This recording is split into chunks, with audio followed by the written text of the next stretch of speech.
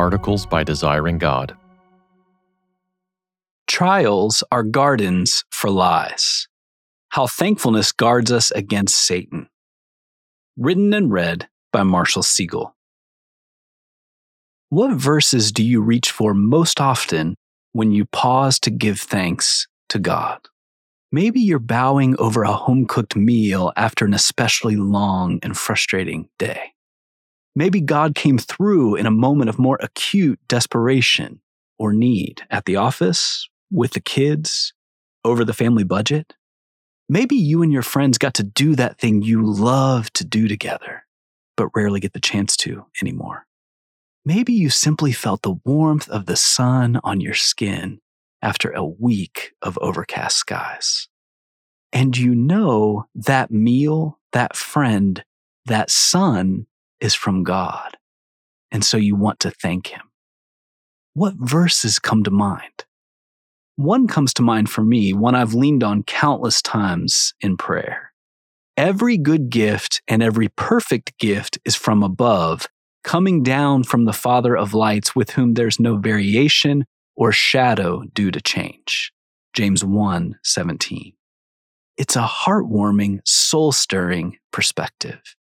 Every good thing you have from God. In just a few words, James pulls every conceivable blessing, from the smallest snacks or shortest conversations to the weightier gifts of children, churches, homes, and health, all under the brilliant umbrella of the Father's love.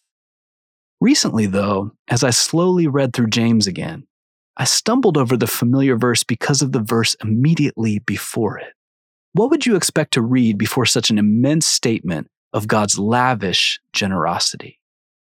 Probably not this. Do not be deceived, my beloved brothers.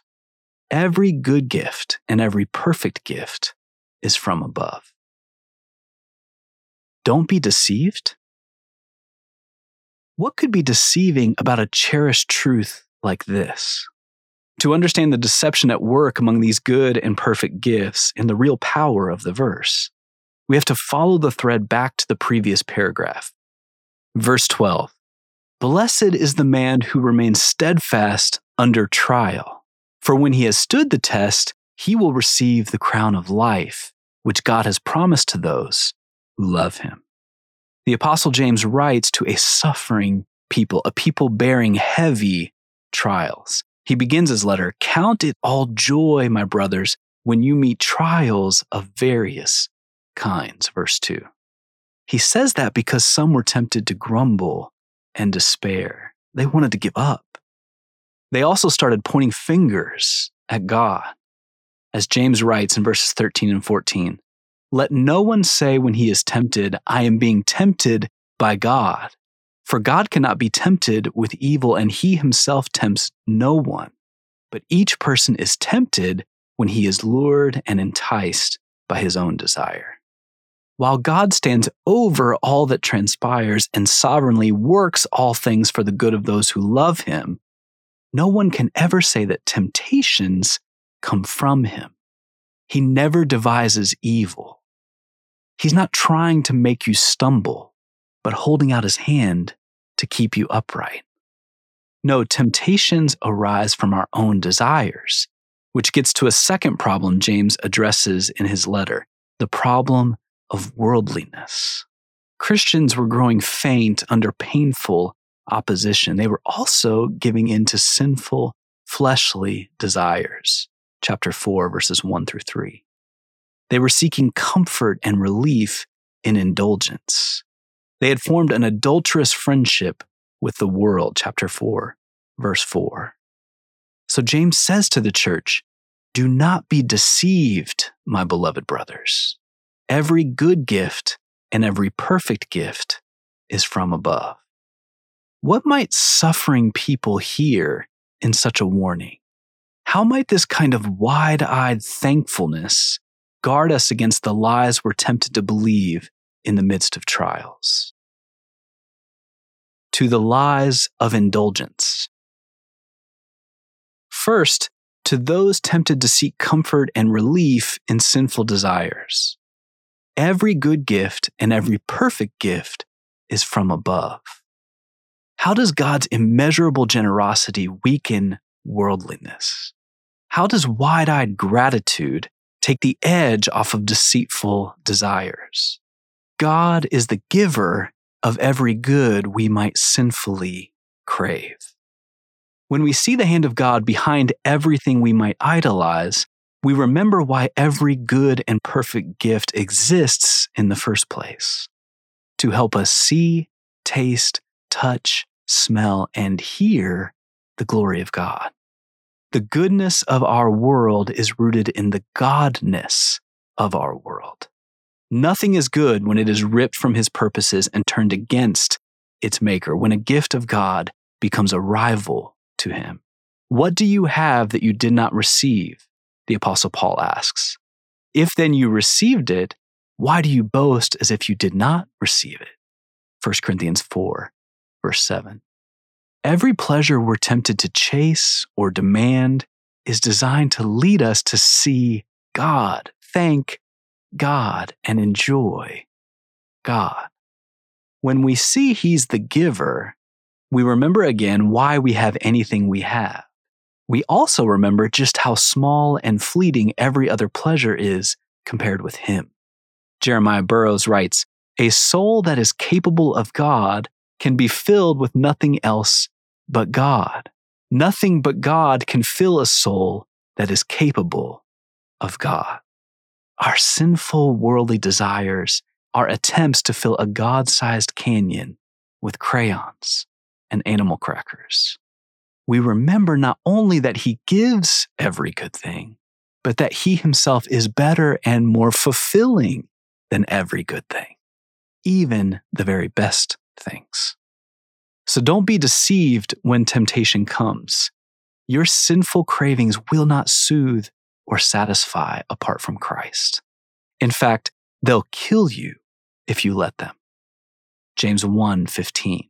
Desire, when it has conceived, gives birth to sin, and sin, when it is fully grown, brings forth death. That means good gifts can be deadly ones if they don't draw us nearer to the good and greater treasure. To the lies of despair. Second, then, to those groaning under trials, tempted to doubt or even grow bitter against God. Every good gift and every perfect gift is from above. This God doesn't give bad gifts. Again, God cannot be tempted with evil, and he himself tempts no one. Verse 13. No, if he has made you his own, everything he gives you or allows you to experience will ultimately be good for you. Not only that, trials are opportunities to feel the goodness of all we've been given. He's not only the giver of everything we might have or crave, he's also the giver of every good thing we lose or fear to lose. A first home, a beloved pet, a dream job, a decades-long friendship, a clean bill of health, a precious spouse, a faithful church. God gave you whatever this trial has taken from you. Even the pain is its own reminder of his kindness and generosity. And he's still, even in the loss, giving you more than you deserve: life and breath and everything. Acts 17:25. James says in the very next verse, "Of his own will he brought us forth by the word of truth, that we should be a kind of first fruits of his creatures." As troubled and discouraged as you may feel in these painful circumstances, through faith, you are a new creation. God raised you from the dead and opened your eyes to see in Christ what you could never see on your own. This gift of new eternal life is why Paul can say of any suffering, even what you're suffering now, this light, momentary affliction is preparing for us an eternal weight of glory beyond all comparison. 2 Corinthians 4:17. Not only will these fleeting trials soon give way to glory, but they're actually preparing glory for you and you for that glory. Could losses be gifts? If we can begin to see our trials through the eyes of these promises, even the losses themselves hold their own gift. James says earlier in the same chapter, "Count it all joy, my brothers, when you meet trials of various kinds, for you know that the testing of your faith produces steadfastness. And let steadfastness have its full effect, that you may be perfect and complete, lacking in nothing." How can someone possibly count the sting and heartache of trials as joy when the trials produce something more valuable than they took away? And is anything more valuable to you than the steadfastness of your faith in Jesus? Wouldn't you pay any price to know that you'll make it to glory and live in His presence without pain, without frustration, without sin, and with Him? So, when your trials and temptations come, don't let Satan and his schemes have your ear. Don't assume that God's sovereignty over all things means that temptation is from Him. Rather, in your suffering, remember that He's a good and perfect Father. He's the giver of every good thing you might lose, and He's the giver of every comfort or pleasure you might crave. And better than any of His other gifts, He holds out Himself, the gift that surpasses every other one. For more resources, visit desiringgod.org.